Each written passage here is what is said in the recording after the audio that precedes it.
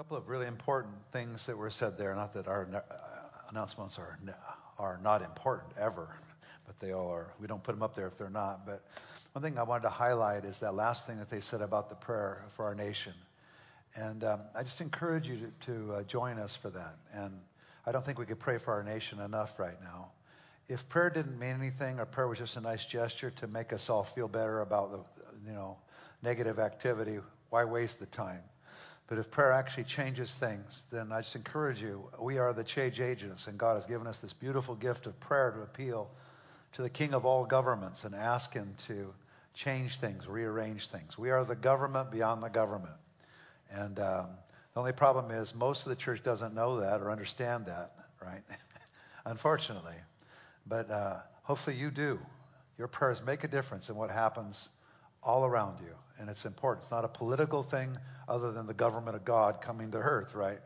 And so we'll be doing that. It's coming up along with all the other churches and groups that will be praying on that particular day. The other thing is we're coming up to another round of our classes.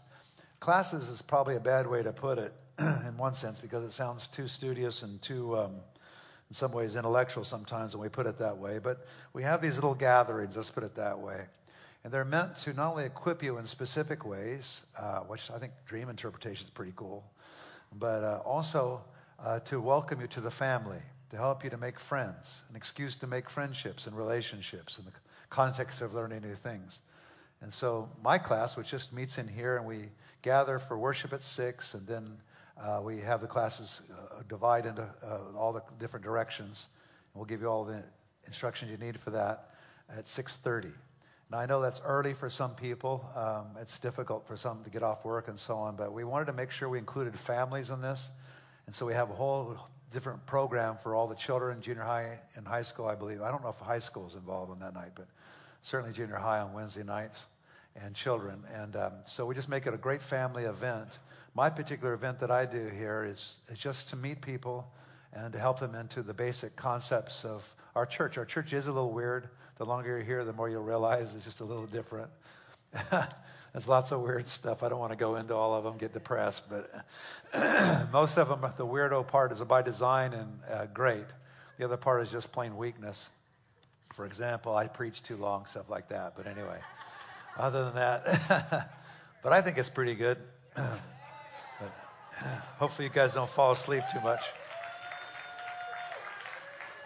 So I rarely teach about something that I'm not haven't experienced and I'm not passionate about. And this thing that I'm going to talk about today is I'm especially passionate about, because as I was on my sojourn through the ministry and walking in the early years, and the first 10 years was quite a journey. Got married, and before I knew it, I left med school and began to be in the full-time ministry for a decade or so. And that ministry took me, interestingly enough, around the earth. Never dreamed it would do that. It was the most surprising thing, So I began to walk with Jesus and see God in every tribe, tongue, and nation. And it was because my mentor, my first mentor, was a missionary, missions guy at heart, and had been exiled basically to America because of Cambodia and Vietnam and the destruction that happened there. And while he was here, I met him and saw him in Oklahoma City, became a part of the church staff eventually. And then he began to drag me from one end of this earth to the other. And I began to see the amazing diversity and beauty of the body of Christ. And then also the nations and all their sorrow and all their pain.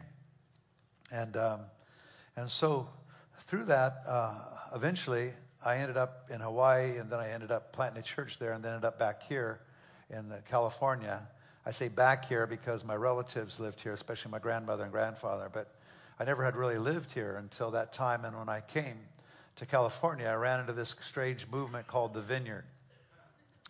And I didn't know what to think about them. It's pretty funny. I explained it in my class a little bit. I was used to Hebrew hoedown and lots of jumping and down and kind of a certain kind of what I call maybe now march music. Then I came to the Vineyard, and there's this amazing, creative, beautiful love music, love songs to the Lord, and this amazing reaction of the people crying and weeping, and just the tenderness of the place. We exerted faith this place, the vineyard, I found only exerted faith, but also love. But the love was sort of foreign to me. It was that I knew for God so loved the world that he gave his only begotten son. So I was out to the world, for God gave his son for the whole world, which is right and good. I just didn't know, really, until I landed in the vineyard, that there was such a love for me personally. And I believe we were a little stretched in our faith at the time, so it made us a little bit more open. But then I ran across John Wimber's office and a man named Eddie Purick and his lovely wife, Janet. And they kept communicating, John indirectly and Eddie quite directly, that there was something more for us. There was something in God that they had experienced and the vineyard was experiencing that had to do with the compassion of God. Not only did we have a mission to do, but God wanted to capture our heart. So my heart became a prisoner of love, and that's the title of the message. I say prisoner, it sounds funny, prisoner of love. At the end, I'm going to try to play a wonderful song by Don Potter called Prisoner of Love, which explains it. Probably sometimes to explain what you want, it's actually better done in song than word, but I'll do my best to explain a little bit of the word here. And so I found through an encounter with the love of God, which I actually always reproduce in our classes. I'm always so surprised, even small classes, big classes, well, however many come, 25, 30 people or 10 people or whatever's in my class. I always, by God's grace, have this ability to communicate and then ask God to come, and he always comes. And before I know it, everybody's crying, everybody's sort of tender, and the Lord touches us at that deepest place, just like I got touched, largely due to Eddie. And what Eddie did is he's here today, I see, Eddie and Janet. What Eddie helped me to do was put into words what was happening to me, because I felt like maybe I had become a nervous wreck, or maybe I was like the biggest sissy that ever lived now, because I was crying for no apparent reason. So I didn't, well, it's either a nervous breakdown or it's something in God that I've never experienced. Thankfully, it was something in God I never experienced, which made me really, probably for the first time in my life, cry. You know, I just never, my dad never did, I know, you know. But crying isn't anything in itself, but if it's crying because of yourself or some loss, that'd be one thing. But for no apparent reason, I found myself weeping and touched by the intimacy of God. And so it's wrecked me ever since. And so I want to talk about that a little bit and maybe take a few more prisoners with me tonight, or today, this morning. And I'm feeling especially sensitive to this because I've been having these waves of love all over again, and compassion and feeling mercy, especially as we've been reaching out more and more to the poor and the homeless. I don't think without inner resource of compassion can you ever work with the homeless or the broken. I think it's just too hard. I just think there's too many things that happen, too many disappointments, and too many letdowns. But when love comes, you endure. With love comes, you get patient. When love comes, you begin to identify with other people. It's supernatural, by the way, much more supernatural than I ever believed. That's why it confused me so much, because I was confusing a supernatural impartation with being a big baby. So maybe you've had that problem, men, some of you, not any of you, of course, but just in case there might be one or two of you out there. So I want to just start from Ephesians chapter 3, verse 1. And I want to something struck me as I read this passage the other day. For this reason, I, Paul, the prisoner of Jesus Christ, for the sake of you Gentiles. He called himself a prisoner of Christ. And if you look down at verse 7, I became a servant of this gospel by the gift of God's grace given me through the working of his power. And so there was a working that was going on in him. He realized, and that working that was coming inside of him sent him out to the nations. And that's what love does. It works on you on the inside and then sends you out in a very unique way.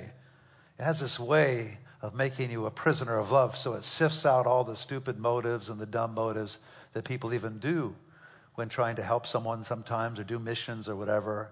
It just casts out the religious spirit altogether and just leaves you reduced to, I would just like to help because I just want to love people. I want to encourage them. I feel bad for them, right? And it's a little more deep than that, as I'll get into. But I want to read verse 14, one of the most phenomenal passages in the whole Bible, Ephesians 3:14.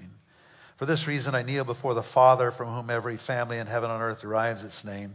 I pray that out of his glorious riches he may strengthen you with power through his Spirit in your inner being, so that Christ may dwell in your hearts through faith. Right? So many of us know that part, experience that part. That's why we're here today. That's the beginning step, through faith. We didn't know all we needed to know, but we in faith stepped out and took a chance on Jesus, trusted him as our Lord and Savior, and then we found out that he was alive, and he began to minister to us. We began to grow in the Bible. But notice what else he says here in the next verse. And I pray that you, being rooted and established in love, what? Rooted and established in love, this is where the prisoner of love part comes, may have power together with all the Lord's holy people to grasp how wide and long and high and deep is the love of Christ. Is that even possible? Evidently it is. And to know this love that surpasses knowledge, that you may be filled to the measure of all the fullness of God. And as I look on my past and I look at my present, whenever the love comes, and last time I can tell you when I got a full dose of this was when Mike Lopez was up here singing and we were doing the Passover thing. And the love of, and when you have these experiences with the love of God, you know when there's a heightened sense of God's love in the room. And the love just filled on Good Friday night here in this auditorium, about 125 of us, which I thought was interesting, about 120. And just the love of God just ascended. And he sang 4 or 5 songs just up here by himself, strumming the guitar. And I'm telling you, God was here in a way that I haven't felt till this morning. We always do when we worship, but I'm just saying it was really unusual because we didn't have the normal band and just him. And then I began to hear something else. When I first washed up on the shore of the vineyard, it was different music than I was used to. Frankly, maybe I don't want to demean it, but it was sort of like I was used to more like Hebrew hoedown, you know. Ite manovuman, and I loved all those sort of songs. And then this is the day, this is the day. So it was great music. I loved every bit of it, and it was always the same dun dun dun dun dun. Then we all get all lowered up and excited and jump around, right? So when I got to the vineyard, I heard the worship, and it was the most beautiful music I've ever heard, but it was affecting me in a different way. First of all, I didn't know what to do with it because it was all these songs were unique to me. I'd never heard them. I'd go to dozen different churches and always hear the same song. This was different completely. Going to find out many of them have been written in the church, and that's how Vineyard Music was created. And as I began to hear these songs, at first I didn't know what to do, you know. But then as I just sort of settled in, the music and the lyrics were so beautiful, it just began to melt me on the inside. I began to feel this love. I began to feel these tears well up for why, you know. And I've been looking around, and there'd be, 2,000 other people in the same exact place, you know. Nobody paying attention to anybody else. No one looking at the ceiling or around. They were just engaged in the Lord, right? Well, the thing is, they were grasping with the Lord's people how wide and how long and high and deep is the love of Christ. And they were getting in touch with this love that surpasses knowledge. And they were being filled up to the measure of all the fullness of God. And so even just getting back for a moment to that worship that we were doing on Good Friday night, you'll hear in it the sound of the Father's love. It's our unique heritage as Vineyard people, not just ours. There's other movements as well, but we sort of are good at that. Just when you hear the music, I call it melt music. It just sort of gets you to your heart, right? And I think that's really, really important to know about our movement. Wherever you go in the churches, whenever you hear most churches in all America that I've been in, it's always the same. It's music like other people play, but then there's a certain sound to it. And I've come to recognize it as the sound of the Father's love, the sound of God wooing us into a place of grace and intimacy. And so as I began to get deeper in the vineyard, and I got really deep, having encountered God in a major way, thanks to Eddie and John Wimber, And I sort of got born into this thing. And I just think that I just like to teach about this a little bit today, because I find myself, as we move into ministering to the homeless and to the most broken people around who have found us in abundance, it seems, I find myself being a prisoner of love. They aren't the people that I thought I would choose with regard to the ministry, but they're the people that now I want to love more than ever. They're the people that the Father God's interested in. And the only way you can minister effectively to them is if having compassion. If you don't have any compassion in your heart, all it is a religious exercise. And you'll burn out really fast. Because people are ornery. They're not in their right mind. And there's a good deal of mental illness now in our families and churches that maybe I don't think even exist a few years ago. I don't know why that is. If you know why that is, let me know, because I think you'll just solve a whole bunch of problems. But I'm not sure. Maybe some of it has to do with increased drugs, maybe. But it's deeper than that. Something's gone on. Something maybe in our families. I'm not sure. But all I know is that there's a lot of broken people right now. And so in the midst of dealing with lots of broken people, how many of you know we've all been broken? So you sort of minister out of those resources. But as you do that, you can get very tired. You can also get very bitter, angry, and just want to walk away from anyone that's broken or hurt after a while, because broken people aren't nice generally. They bite, and they're in pain, and they're just trying to get out of the pain somehow, right? So I found myself a prisoner of love. Like, even in some ways, against my will, finding love, making a way for me to include people in my life and include people in this church life, right? I say prisoner in the sense of sometimes I feel like I'm swimming upstream, but it's okay because I feel the Lord propelling me. And sometimes I look at myself and go, what in the world? How are we doing that? I never dreamed we would do this, this, and this, but here we are, housing the homeless, feeding the poor, and dealing with infinite broken families, broken households, broken marriages. And only the compassion of God will keep you going, keep you working toward that, keep you blessing people.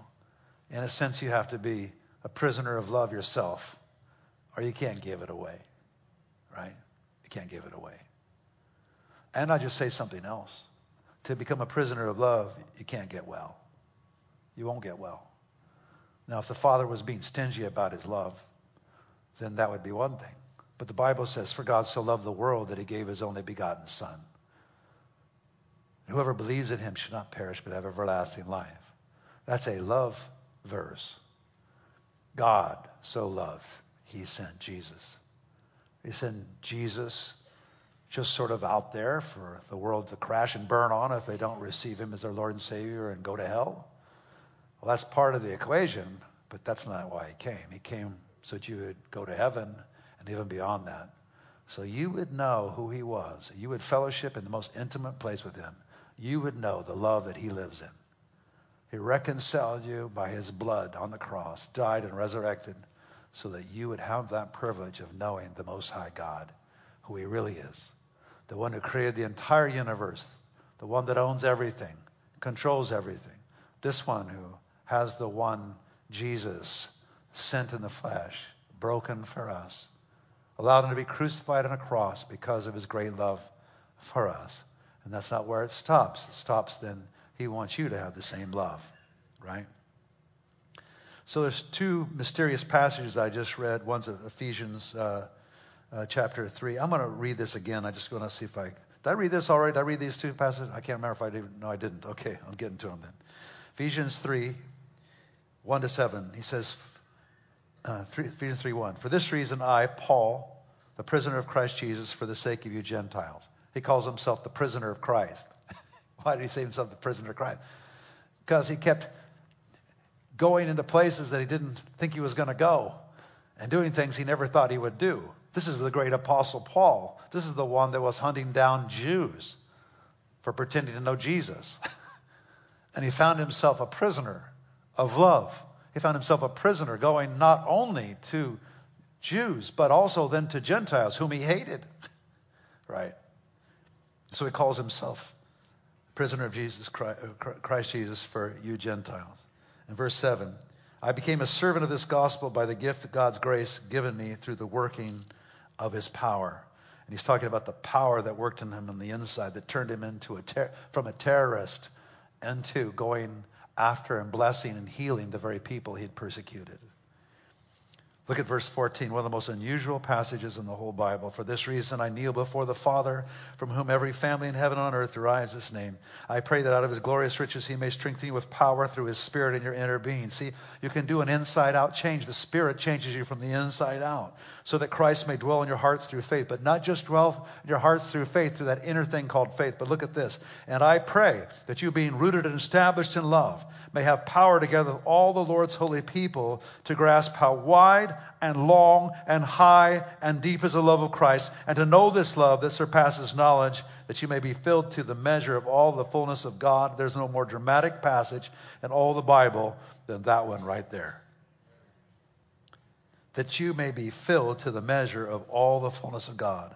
Now to him who is able to do immeasurably more than we ask or imagine, according to the power that is at work within us, to him be the glory in the church and in Christ Jesus throughout all generations, forever and ever. So this glorious experience, he's praying. He says, I want you to grasp, because this is what turned me from a terrorist into someone that loves the Gentiles and every other person that I once thought was away from God forever. I pray that out of his glorious riches he may strengthen you with power. So he found through the Spirit, he got a heart of faith, and not only a heart of faith and power, but a heart of love. And he began to grasp how wide and long and high and deep is the love of Christ on the inside, and began to know it in this place that surpasses all knowledge about God and fills us to the brim of the experience of God and who he really is. What a dramatic passage of Scripture this is. And this love, as you begin to taste it, makes you this prisoner, right? Even Jesus was a prisoner of love. John 5:19, very truly I tell you, the Son can do nothing by himself. He can only do what he sees his Father doing. Because whatever the Father does, the Son also does. For the Father loves the Son and shows him all he does. Yes, and he will show him even greater works than these, so it shall be amazed. So I used to try to be led by the Spirit just by getting on the right prophetic wavelength. Do I eat at McDonald's today, or do I go over here? Do I do that, or do I do this? I about wore myself out I went prophetic on the Lord, and it made me pathetic. I was just crazy, No peace whatsoever, just trying to be led by the Holy Spirit, right? Didn't know, I'm trying to hear God's voice, and the prophetic things came around the church a little bit, and then all these people hearing God's voice, and I'm trying to hear God's voice, and boy, I got into such minutia, I drove myself nuts. Do you know prophecy can drive you nuts, especially if you're being tried to be led by the Spirit? I knew there had to be a better way. Finally, I found it. It's in verse 20. For the Father loves the Son and shows him all he does. Yes, and he'll show him even greater works than these, so that you'll be amazed. For the Father loves the Son. In other words, Jesus got his guidance because God would love him. The Father would love him. And in the midst of that loving, he would point out, well, here's that one, and here's this one. Go over there. I have found love as gives me the greatest ability to walk in the Spirit. Because when I feel compassion on the inside, my eyes open and I begin to see all kinds of things that I couldn't see before. And I begin to move toward them because I love them, because I have compassion for them, not because they're another mark, on my belt, my prophetic belt, so to speak, right? Compassion speaks. And so now it's my main guide. Even as we're trying to figure out what to do with people on a day-to-day basis as they wash up on our shore, compassion gives you the ability to respond to heaven because you're responding in the right way.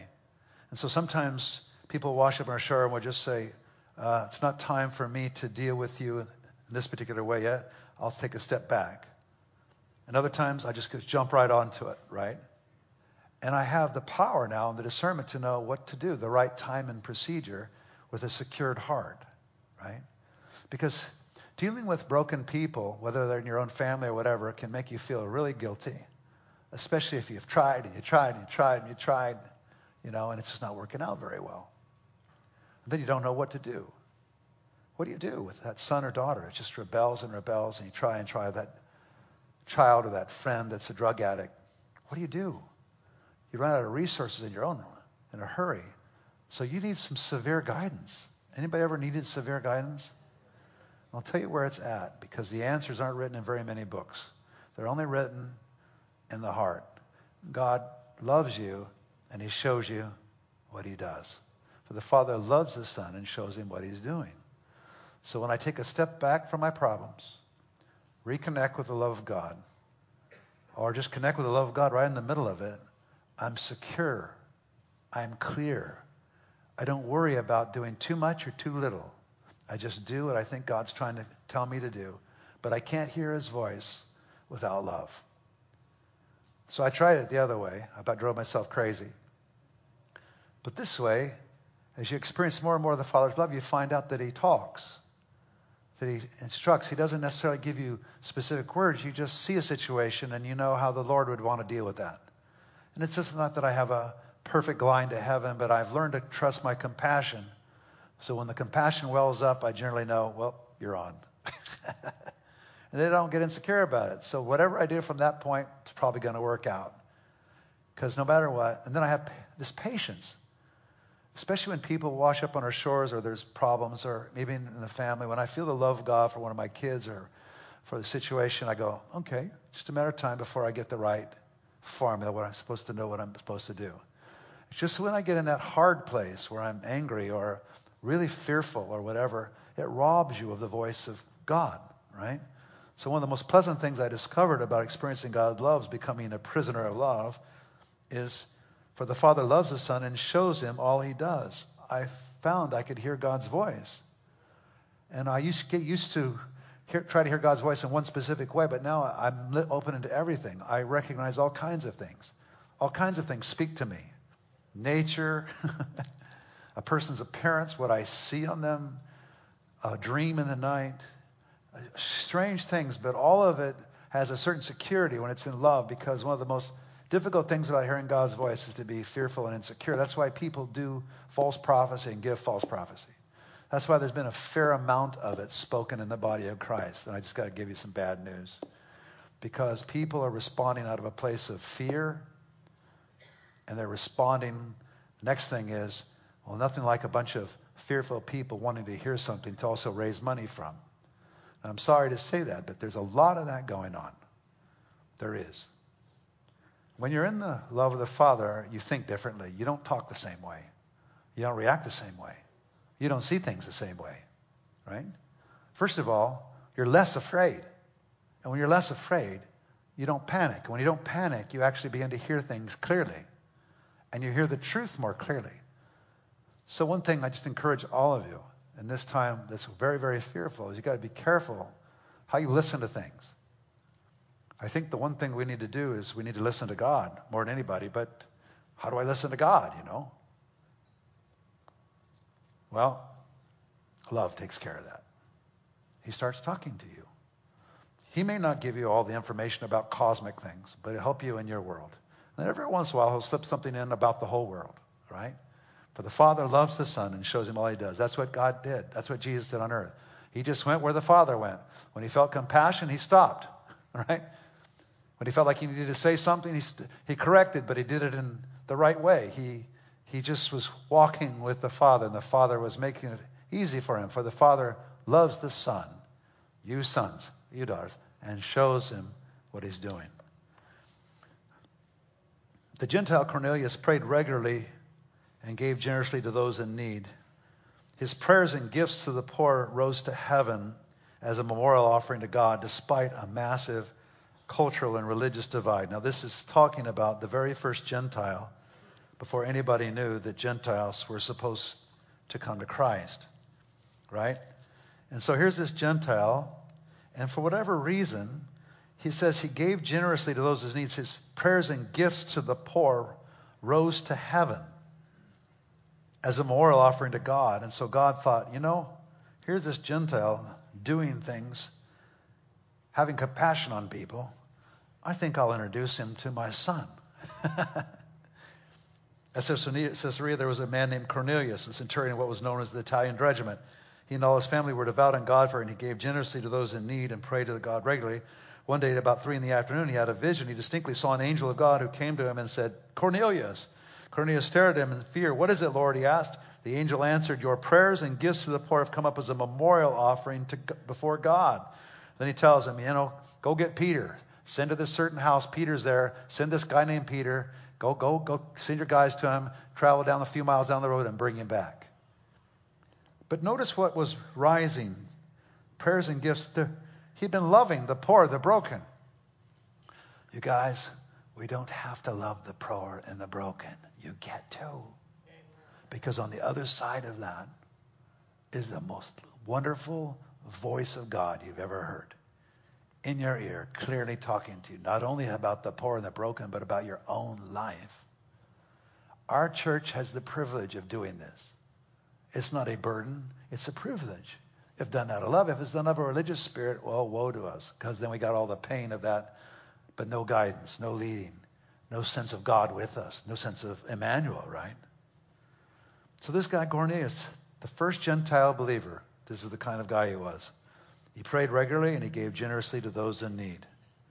And it rose to heaven before he even knew anything about God, like an offering. And God said, well, I think I better inform him a little bit more in detail of who I am, right? And when Peter came and he began to preach, Peter didn't know what to think, began to preach, the Spirit of God fell. So Peter, there was no mistake. These people are Christians. The Spirit of God fell. They began to speak in tongues, began to act like they did when the Spirit fell, like the Jews did. And he knew. And I just wonder what Peter was thinking in his mind. Oh my gosh, how are they going to handle this at headquarters? This is incredible. You got to be kidding me. The Gentiles are in. Jesus was blowing their mind with the Samaritans, but he didn't know this was coming. He didn't see this coming. He saw Jesus be nice to a couple of people, but he didn't know this was coming. Oh my gosh. So in comes Peter. You know the rest of the story, right? Peter preaches to them, and God speaks to Peter, and they get saved, and it's the beginning of all of us. Most of us here are Gentiles, some maybe Jewish believers, I don't know, maybe a handful, but most of us are Gentiles. We're all here because love fell down, because gospel fell here, because this guy was loving people, and then the voice of God came, and he too became a prisoner of love, right? Your outline 1C, consider carefully what you hear. With the measure you use, it will be measured to you and even more. Whoever has will be given more. You know, Peter could respond to these Jews, to these Gentiles, because he had the love of God in his heart. That's the only thing that got him past it, right? The love of God, of Jesus, exploded in the Gentile world because Peter properly understood the freedom and the love of the Holy Spirit. He had already encountered God. It made him free then to receive this different expression. And I just want to say, with regard to walking in the Spirit, which is what we do a lot. That's why I love to come to my class, because I like to introduce you to these things, these concepts, and teach you, but also get to know you personally. And many of you in the class, one of the first things I do is try to get you to a place where you know the love of the Father, that you understand it in the Scriptures, and then you experience that, because Peter had that experience at headquarters, right? But to understand this new thing that was happening, he had to be rooted and grounded in love. God will always surprise you. Matter of fact, one of the biggest reasons why I have a class is to just teach you about how surprised you might get if you hang around here very long. Because he's always surprising people in love with God. And you find yourself on the other side of the world or on the other side of your street. Michelle and I had a little encounter this morning. She's driving along, and there was an old man laying on the sidewalk, right? And he had fallen. And Michelle stopped and called me, and we got him and put him in the car, and got him home and got him in his house and everything. It's okay. But those experiences are, it made me a little late. It's okay. I'll be late anytime for something like that. You can break in on my schedule anytime. Oh, man, did I say that? Oof. You can break in on my schedule anytime. If it has something to do with a love appointment, a divine love appointment. Matter of fact, people when they have trouble, generally are not on schedule with your schedule. They generally come at the most inappropriate, weird times, strange ways. And that's why it's so important to be a prisoner of love, because okay, this is inconvenient, but I'm a prisoner. I got to go where the compassion's going here. Okay, fine. So, Roman numeral 2, we love because he first loved us. If we are out of our mind, as some say, it's for God. If we are in our right mind, it's for you. For Christ's love compels us. That's 2 Corinthians chapter 5, 13 to 14. For God's love, Christ's love compels us. The love of God is in us and compelling us is the most powerful force in the world. God gives us supernatural eyes for others to love them as the Father does. We look past their skin, color, their sins, their situation in life, and we just see a child of God. And I'm going to tell you right here, I have no romantic illusions about helping people that are weak. I've been at this a long time, been taken advantage of in every possible way, spent countless hours doing things that I thought were a waste of time. But if compassion's in it and I waste my time, I'm in. It's just that when I don't feel God in it, I don't have much to offer. But if compassion's in it, I'm all right. It's never a waste of time, right? And I think the more compassion you get, the more you find you're not wasting your time at all. You can see actually what God's doing, and it begins to shape circumstances around you. It begins to give you divine appointments. And some of those divine appointments don't have a conclusion, and it's okay, right? So one of the big mistakes I made when we were first trying to have more compassion with people is always trying to bring a situation to a certain conclusion in about 10 minutes, right? It took them 10 years to get to that place, and you're trying to fix it in 5, right? Most of that's out of convenience for you, right? But sometimes people are just in process. And sometimes you'll do something for someone and never see them again. And that's okay. You leave it to the next guy to take off or, take up where you left off. And I settled that one too. So now I stopped worried a long time ago about a person on the side of the street, and if I give them $10, they're going to go buy booze with it. If I'm on, I'm on. I give them $50, $20, doesn't matter. That's just my assignment. If I'm supposed to do more, I'll stay. If not, sometimes I just do that. I used to get all hung up about that, seeing people passed out, at the 7-Eleven or on the side of the road thinking, oh my gosh, if I give them more money, they're just going to buy more booze. I stopped doing that. God, is this mine or not? Yep. You're kidding. Okay, great. Here we go. And then some of those people I found that I helped just keep coming back. I see them again, and then again, and they get in this pattern, and pretty soon they get drawn into our broader web, and then they get well. They begin to move toward Jesus. Some of them, I don't know. But, if you're going to err on any side, just err on compassion. Obviously, the person hasn't had anything to eat for a while, and they're not doing well. And if there's a drug addiction, it's going to take a while. But let's just live in the moment. And if you can be part of their further moment, then God will help you with that. Matter of fact, I also got past feeling guilty a lot, because I couldn't do more. I just live in the moment. I just do what I'm supposed to do now. And if I'm doing more, God will help me to do more. And it's okay. I think that's the only way that you can even deal with your own children sometimes. Sometimes your own children get in such a difficult, faraway place, and there's just a limit to what you can do. And then you have to leave them in the Lord's oversight, But when love calls you and stirs you, sometimes you have to go beyond the call of duty. Sometimes it's quite an investment. But if love's not stirring, then I'm not stirring. I don't always read that right. Sometimes I read it wrong. Then God says, you know what? You messed that one. You probably better go back and fix that, right? Sorry. But I think if you live enough in the love of God, you begin to get secure. When you begin to get secure, you begin to hear God's voice better. When you begin to hear God's voice better, you become more effective. Securing the heart is the really big issue. For the Father loves His Son and shows Him all that He's doing. So being a prisoner of love isn't so bad, because God shows you what He wants to do. You're not in that empty space. Well, now I've helped that person. What do I do? What do I do? What do I do? Did I do enough? Do I not do enough? No, I did what I was supposed to do right there. And if there's more to be done, I'll know about that too. See, I think this is the only way as a community that we can live in the world and be effective. Otherwise, we either wear ourselves out or feel guilty and bludgeon ourselves or not do enough. Or not do enough, right? We need to let the love of God just totally wake us up, right? For the love, Christ's love is what should compel us, right? And that in us is the most compelling force in the whole world. God gives us supernatural eyes for us to love them as the Father does. We look past their sins, past their race, past their station in life. The grace of God enables us to forgive even when we've been wronged. When we forgive, the love of God comes on us all again. And this is a very powerful passage in Matthew chapter 6, verses 14 to 15.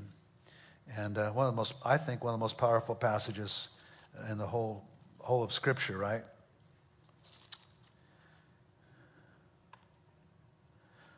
For if you forgive other people when they sin against you, your heavenly Father will also forgive you.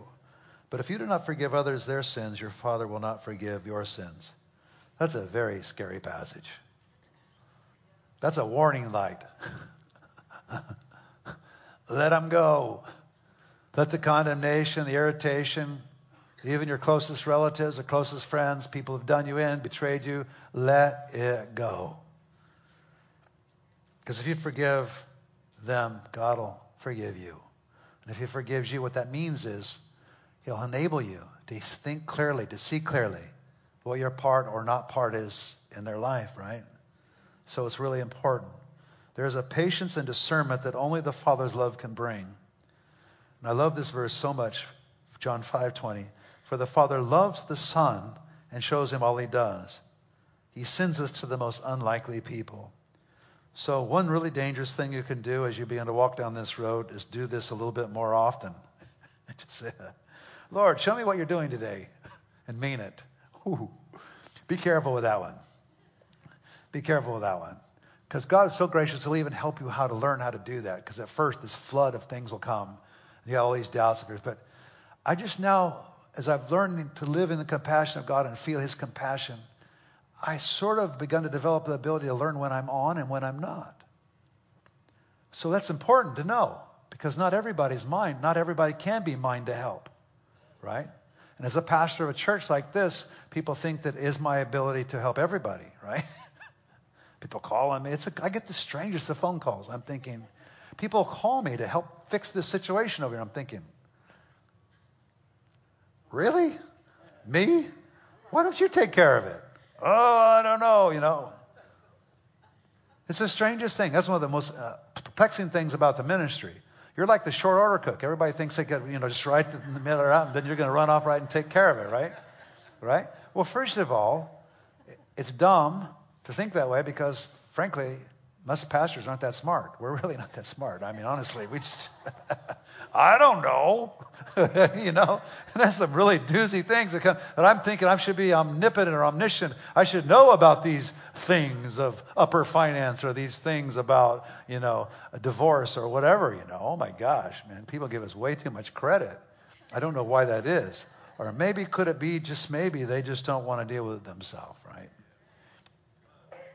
So if all of us could get to this place, for the Father loves the Son and shows Him all He does, even when the most unlikely people come, we're okay with that. But it's got to be mine. It's got to be what I'm supposed to do. And the only way I'll know that is if I'm feeling loved by God and secure by Him, right? Otherwise, my insecurities will drive me this way and that way, this way and that way, and I'll never feel effective. I'll never feel like I did a thing, right? And then most importantly, it cuts me off from the voice of God. Because the most important thing about ministering in the world and in your own family is being led by the Spirit. Hearing God's voice to do something, right? So look at Roman number 3. The Scriptures have many examples of compelling, audacious love. The love of God will cause you to act and think in ways you never thought possible. And I love this verse. Let's look at 2 Corinthians chapter 5. I've been alluding to it all along, but let me just read 2 Corinthians chapter 5. For Christ's love compels us. So when God's love compels you, go do it. And you know that by necessarily having all the answers to the question. You just feel like you should get involved. And you just go on a journey. I call it a faith journey. You just go on a journey. Compelled by, just go on this trip. And I tell you what, I've taken some crazy trips lately. Wow, man. Learned more than I want to know about jail, more than I want to know about drug addiction, more than I want to know about mental illness, more than I ever wanted to know about a whole bunch of things. But God's love compels us. That's the key verse. For God's love compels us, because we are convinced that one died for all, and therefore all died. And he died for all, that those who live should no longer live for themselves, but for him who died for them and was raised again. The love of God compels us. This is so incredibly important, that verse for me, right? It's the most powerful force in the world. God gives us these supernatural eyes, right? And we just begin to live into this compelling, audacious love. It'll cause you to act and think in ways you never thought you would, right? At the heart of everything is this: we love. Why? Because he first loved us. Passion helps us to recognize and respond to cries for mercy that make us stop and do the impossible. Look at Mark chapter 5, verses 21 to 43.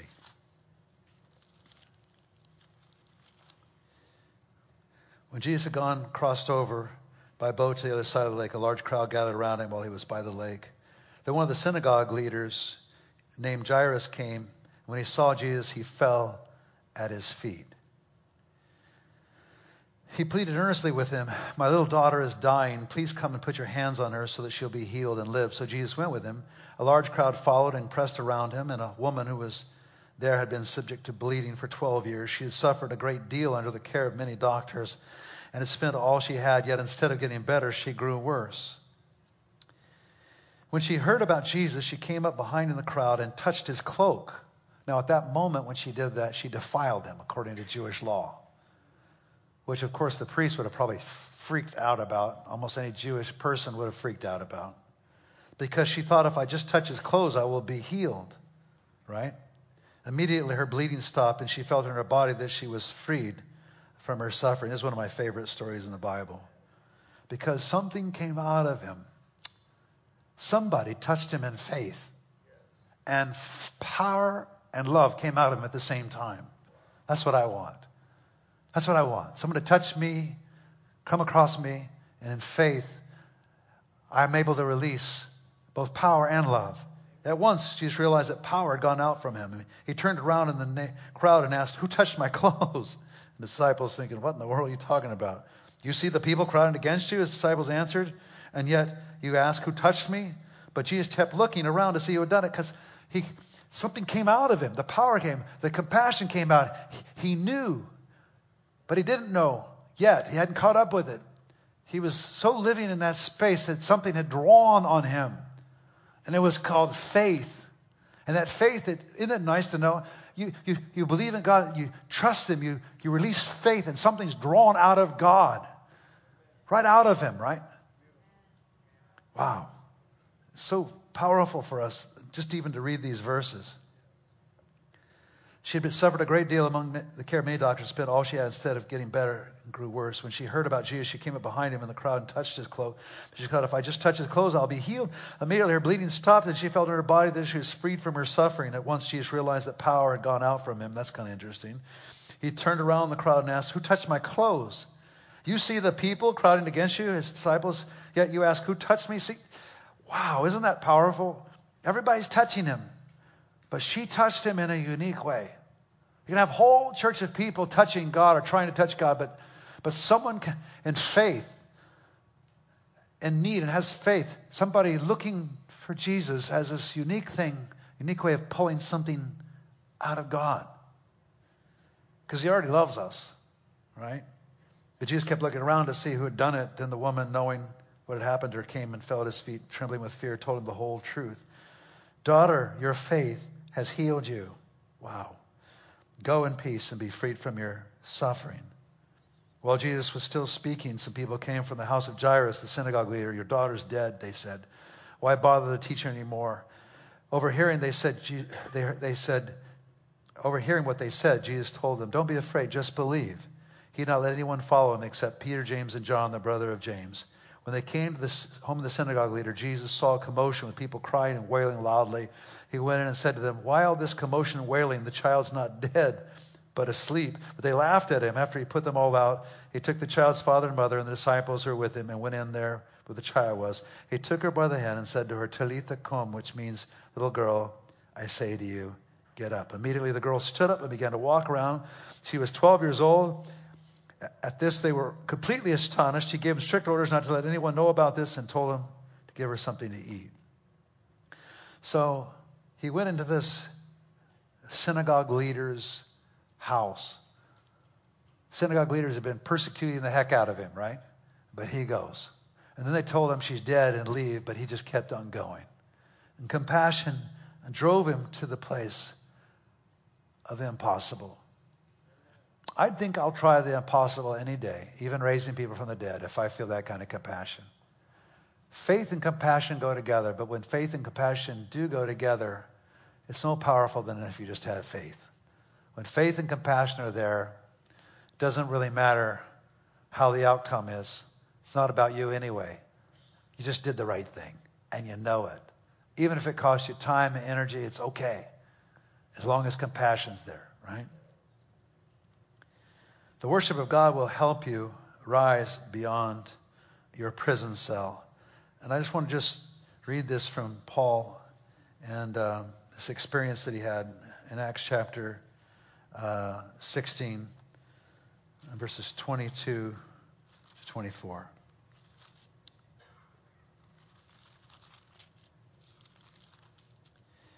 The crowd joined in the attack against Paul and Silas, and the magistrates ordered them to be stripped and beaten with rods.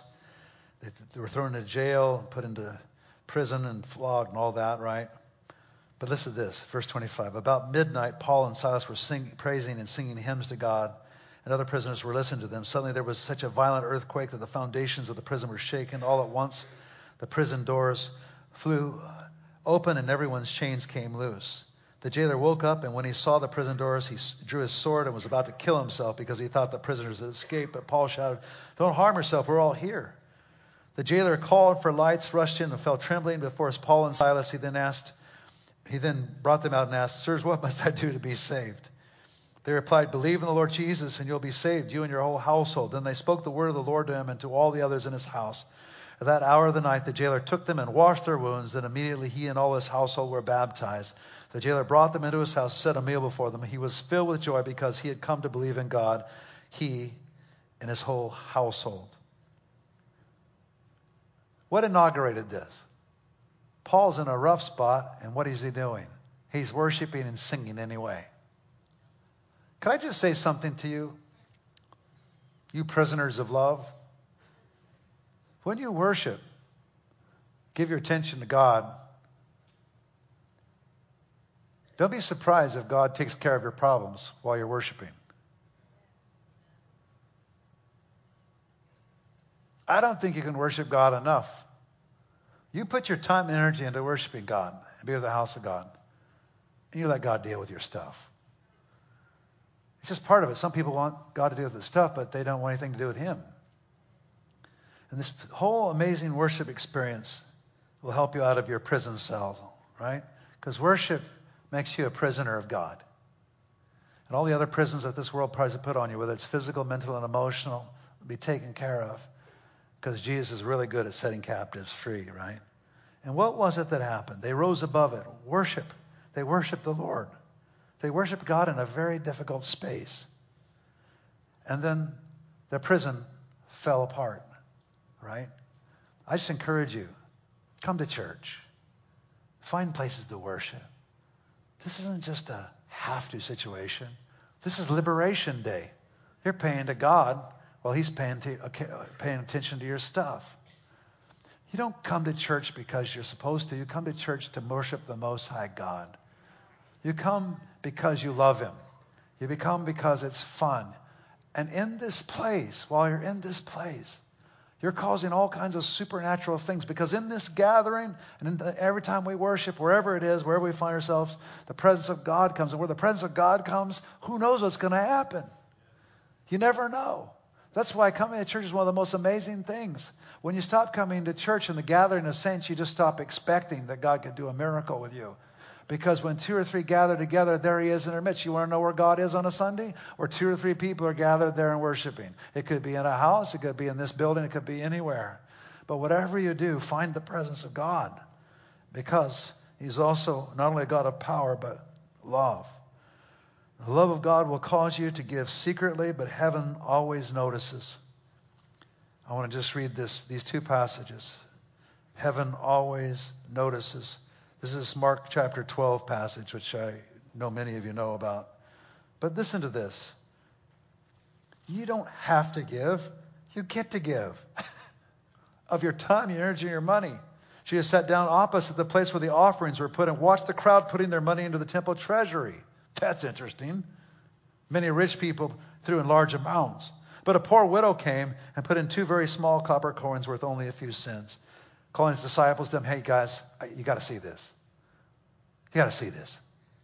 Truly I tell you, this poor widow has put more in the treasury than all the others. They gave out of their wealth, but she, out of her poverty, put in everything, all she had to live on. Is God a connoisseur of stuff like that? Yes, he is. He sees everything. He notices the motive of everything. She put in everything, and we don't have any mention of him giving her some money or trying to fix the problem. He already knew the problem was fixed the moment she stepped into that. Give and what? Have she given to you? What looked like a horrible situation of poverty and giving everything she had in and live on it. And Jesus didn't interrupt you. Wait a minute. Don't put that in there. I'll help you over here. No. He understood the economy of God. That was her way out. He would have taken away her way out. That worship of God with her money was the way out of her financial problem. That was the way out. And Jesus said, wow, she only put in a few coins, but she put in so much more money than all the rest of these wealthy people. She put in out of her need. There's no record of him giving her any money, right? But heaven notices these things. Heaven notices these things. And that's the most important thing. Matthew 6, 1-4. Be careful not to practice your righteousness in front of others to be seen by them. If you do, you'll have no reward from your Father in heaven. So when you give it to the needy, do not announce it with trumpets as the hypocrites do in the synagogues and on the streets to be honored by others. Truly, I tell you, they have received their reward in full. But when you give to the needy, do not let your left hand know what your right hand is doing, so that your giving may be in secret. Then your Father who sees what is done in heaven will what? Reward you. These lifestyles that look like they're going out, giving, sowing, all these things, they are the way on with God. And compassion and giving are the best things you can do for any situation in your life, whether it's money or giving your time or whatever it is you're giving. Give and it shall be given to you. But in compassion, there's just something about it, because there's a freedom that God opens up and an expectancy, because when you give in compassion or love, it's not hard then to expect something about your own need. It's just when you get lost and lonely and you feel like you're all alone and you don't have any way out or any way to do it. You always have a way out with God. You always have a way out with God. Just love him. Be generous. Even when you only have a couple of copper coins, just sow toward the Lord, in the Lord. You will find abundance and grace. God is a good God. God is a generous God. And you are more a part of the answer to your own problem than you could ever know. That's one thing that I have to build back into people that are not doing well. I just got to help them. And one of our biggest challenges is to get them to see you are a part of the answer. Not you alone. If it was just you, forget it. You and Jesus alone are part of the answer. You and Jesus alone are part of the answer. You can get past this. You can do this. You and Jesus are enough, right? And when a person experiences the love and the presence of God, they become a prisoner of love. They begin to understand that. They begin to see it. They settle down. Something settles them. And they begin to step out. And they begin to believe again, right? Those who believe in God's love have a hard time taking no for an answer. They approach God with a shameless audacity. You know why? Because they're prisoners of love. That's why a prisoner of love is the best prayer warrior you'll ever meet. Because he knows, she knows, they have access to God. Even when he plays hard to get. And he does play hard to get. And why that is, I'm not entirely sure. I just know he does.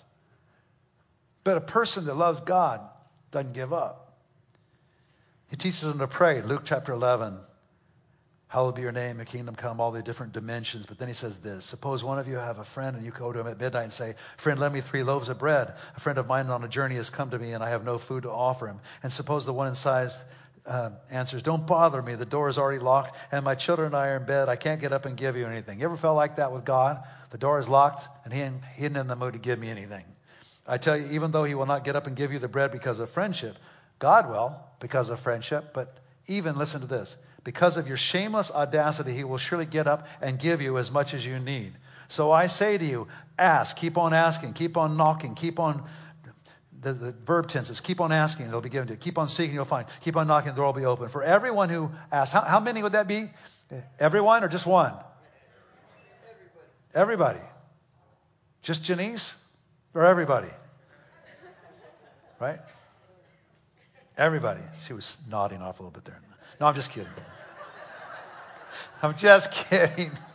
Sorry. Now she's going to get me back because sometimes she's a... All right. For everyone who asks receives, the one who seeks finds, and the one who knocks, the door will be open. How many is that? That would be everyone. But look what it gets down to. Here's what it gets down to. Back to Father. Back to relationship. Which of you fathers, if your son asks for a fish, will give him a snake instead? Or if he asks for an egg, we'll give him a scorpion. If you then, though you are evil, know how to give good gifts to your children, how much more will your Father in heaven give the Holy Spirit to those who ask him? And of course, the presence of God's everything, right? Give himself whatever need it is. Whether it's a healing need, a financial need, whatever it is, right? Wow. He gets it down to just the simple relationship of being in love with God and knowing that God's in love with you. And there's a shameless audacity to this, by the way. You learn it. You learn the shameless audacity. You don't give up very easy, especially if you know that it's something that God wants or something that, you know, God freely gives, that it's for us. It's actually a promise in the Scriptures in some way or another, right? So look at Mark chapter 7, verses 24 to 30. Jesus left that place and went to the vicinity of Tyre, so he's going to the Gentile territory, right? So this woman had a daughter. She was possessed by an impure spirit. She was a Greek, Gentile, born in Syrian Phoenicia. So I think most of us understand the Gentile-Jewish problem there. She begged Jesus to drive the demon out of her daughter. First, let the children eat all they want, he told her, for it is not right to take the children's bread and toss it to the dogs. He baited her. He was saying, you know, I'm not supposed to go to the Gentiles yet. This gospel's not here yet. It's not time. But she pulled the timing of the Lord into her own life. It wasn't time yet. You ever felt like it wasn't time yet, or God was saying it wasn't time yet? But something about her persistence, which actually is right in the heart of everybody that loves God and knows God. It's like my youngest. My youngest son, you know. Probably spoiled him a little bit. The little guy. He's the best asker of any of my kids, man. This woman understood where she was at. She said, but Lord, even the dogs under the table eat the children's crumbs. And dogs was a word for the Gentile. She was a Gentile, right? She said, well, he didn't say no. He just, it's not time. Or was it time? For such a reply, I can't resist. I just can't resist that. The demon's left your daughter. She went home and found her child lying on the bed and the demon gone. What is that? Just catch this. What is it about persistence? What is it about family that presses you in? As long as you have a good father, a good mother, presses, or a good person that you know, someone that's loving, you know, you press, especially one that's supposed to take care of your needs. But this is the Heavenly Father. Sometimes he plays hard to get. Sometimes all we have between us and a miracle is our tenacity. But it's not uninformed tenacity. Not uninformed tenacity. It's right here in the Scripture, right? centurion in Matthew chapter 8, almost done. I love these stories. These stories I just live off of. They're so meaningful to me. Matthew chapter 8. Verses 5 to 13. When Jesus had entered Capernaum, a centurion came to him asking for help. Lord, he said, my servant lies at home, paralyzed, suffering terribly. Shall I come and heal him? The centurion replied, no, I don't deserve to have you come under my roof. And he was well aware of Jewish laws and stuff. But just say the word and my servant will be healed. I don't want to put you in this place. I know you have great authority. For I myself am a man under authority with soldiers under me. I tell this one, go, and he goes, and that one, come, and he comes. I say to this, my servant, do this, and he does it. When Jesus heard this, he was amazed and said to those following him, truly I tell you, I have not found anyone in Israel with such great faith. I say to you that many will come from the east and the west and will take their places at the feast with Abraham, Isaac, and Jacob in the kingdom of God. But the subjects of the kingdom will be thrown out into darkness, where there'll be weeping and gnashing of teeth. He says, go, it will be done just as you believe. So this guy dared to believe, even though he wasn't qualified. Jews and Gentiles hated each other, right? There was this divide there. And this man, because of his shameless audacity, crossed the divide into Jesus' space. And Jesus was glad for it. Sometimes we think we're crossing too far. We're stepping too far into his space. But, oh, man, I'm telling you what. Your persistence with a loving God, because you know he's a loving God, and because you know who he is, your persistence will always be rewarded. By sheer tenacity, by just sheer coming and coming and coming. God says, look, I'm approachable. And one of my favorite stories is 2 Kings chapter 20. And the reason why I'm saying this is because I think all of us, no, not all of us, but maybe many of us have had experience with this thing, this adventure called family. Family, right? We've been kids and we have kids, right? And as I end this, I just can't help it. I just want to make sure I just read this story because I think it's so amazing. In those days, Hezekiah became ill and was at the point of death. The prophet Isaiah, son of Amos, went to him and said, this is what the Lord says. Put your house in order because you're going to die and you won't recover. Now, this prophet Isaiah, he's pretty close to God. Whole sections of the scripture are written by him. The word of God. And everything he said came to pass. So, man, he gets this word from the prophet. You think you're done, right? But look what happened. I mean, anybody got a word from a prophet like this? You're done, right? Look what it said. Before Isaiah had left the middle court, the word of the Lord came to him. No, wait, sorry. Verse 2. Hezekiah turned his face to the wall and prayed to the Lord. Remember, Lord, how I have walked before you faithfully with wholehearted devotion, have done what is good in your eyes. And Hezekiah wept bitterly. So he gets a word from a major prophet he's going to die, and he looks like he's doing. He feels like he's going to die. And he says, you know what, God? It's just not fair. It's not fair. Look, I've walked before you faithfully with wholehearted devotion. It's not right. Before Isaiah had left the middle court, the word of the Lord came to him. Go back and tell Hezekiah, the ruler of my people, this is what the Lord, the God of your father David says. I have heard your prayer and seen your tears. I will heal you. On the third day from now, you'll go up to the temple of the Lord. I will add 15 years to your life. And by the way, stuff you haven't asked for, I'm also going to deliver you and this city from the hand of the king of Assyria. I will defend this city for my sake and for the sake of my servant David. Now, what in the world's going on here? The word of the Lord comes and says, you're going to die, right? Then this guy says, it's not fair. And he persists in prayer. It's not fair. God, it's not fair. Will the Lord of the whole earth not do right? Do we have that kind of place with God sometimes? Can we enter into that space? Just the whole shameless audacity. We see this all through the scriptures of widows and people pursuing God.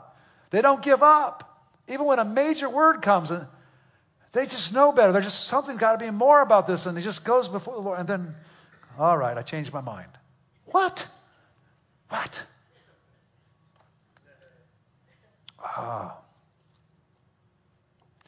Something about the vulnerability of God, right?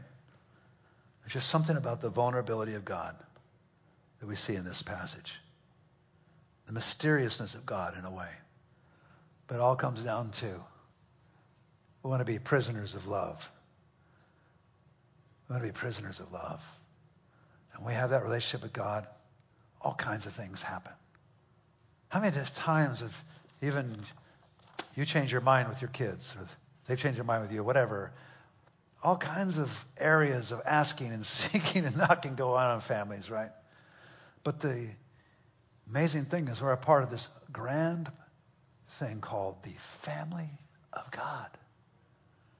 It makes us in this unique place. We are blood bought with the blood of Jesus, giving us uncanny, unusual, unbelievable access to the Father. And the Father might play hard to get sometimes, but not too hard to get. It's hard for him to resist. You see all these people. A person who shouldn't have ever been touching him touches him. She should have been defiled. That's it. Time out. You're on time out, Right? You shouldn't be touching me. I'm a Jew. You're a Gentile. You're touching me. I'm the Son of God. You're touching me. But that touch had faith in it. God recognized it. God felt it. Oh, my goodness. This mystery of being a prisoner of love. This mystery of walking with God. We're all, in a sense, destined to be prisoners of love. If you don't mind, I'd like to play that little tape that I have. Just this, could you do that little soundtrack? And it's one of my favorite guys because he has a compassionate God in his music. I'd like you just to stand up for a moment. I want you to listen to this song and ask God to touch you. I'm going to call for our prayer team and we're going to pray for you.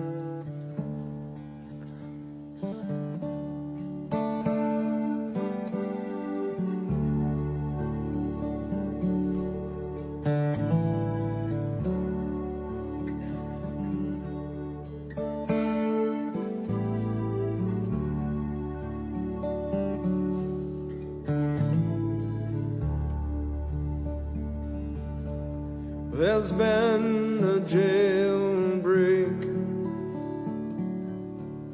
I'm finally free. The chains on my feet have fallen from me as I escape these prison walls. I see a man hanging on a cross. He paid the cost. Now I'm a prisoner. I can't explain this mystery. I'm a prisoner. Still trying to be free, and I'm a prisoner. I'm just as caught as I ever was, but I'm a prisoner of love.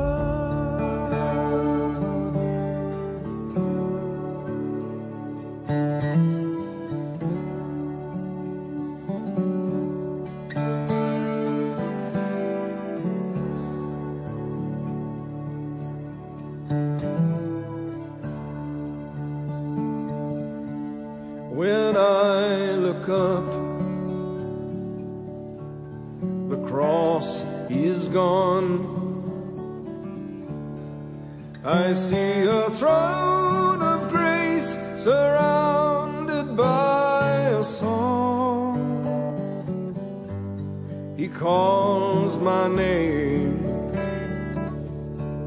I can't turn away. Only love can take a heart captive this way. That's why I say I'm a prisoner. I can't explain this mystery. I'm a prisoner. Still trying to be free, and I'm a prisoner. I'm just as caught as I ever was, but I'm a prisoner of love. Sometimes I think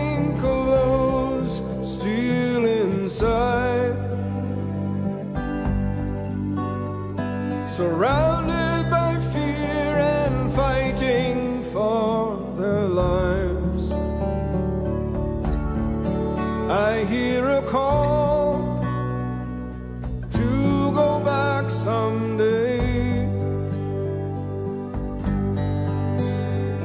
and stand among the captives and say,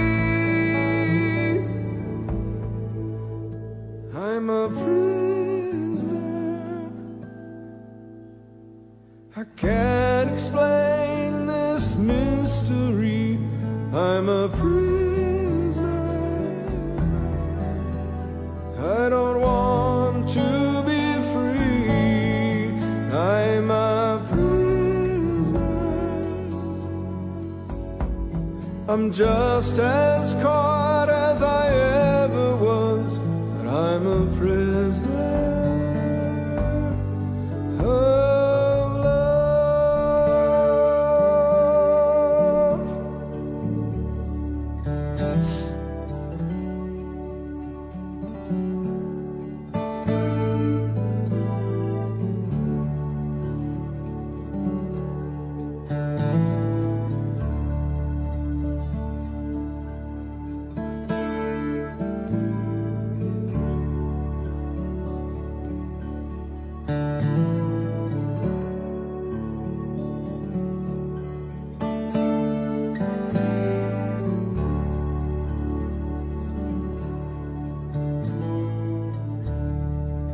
Bless you, Jesus.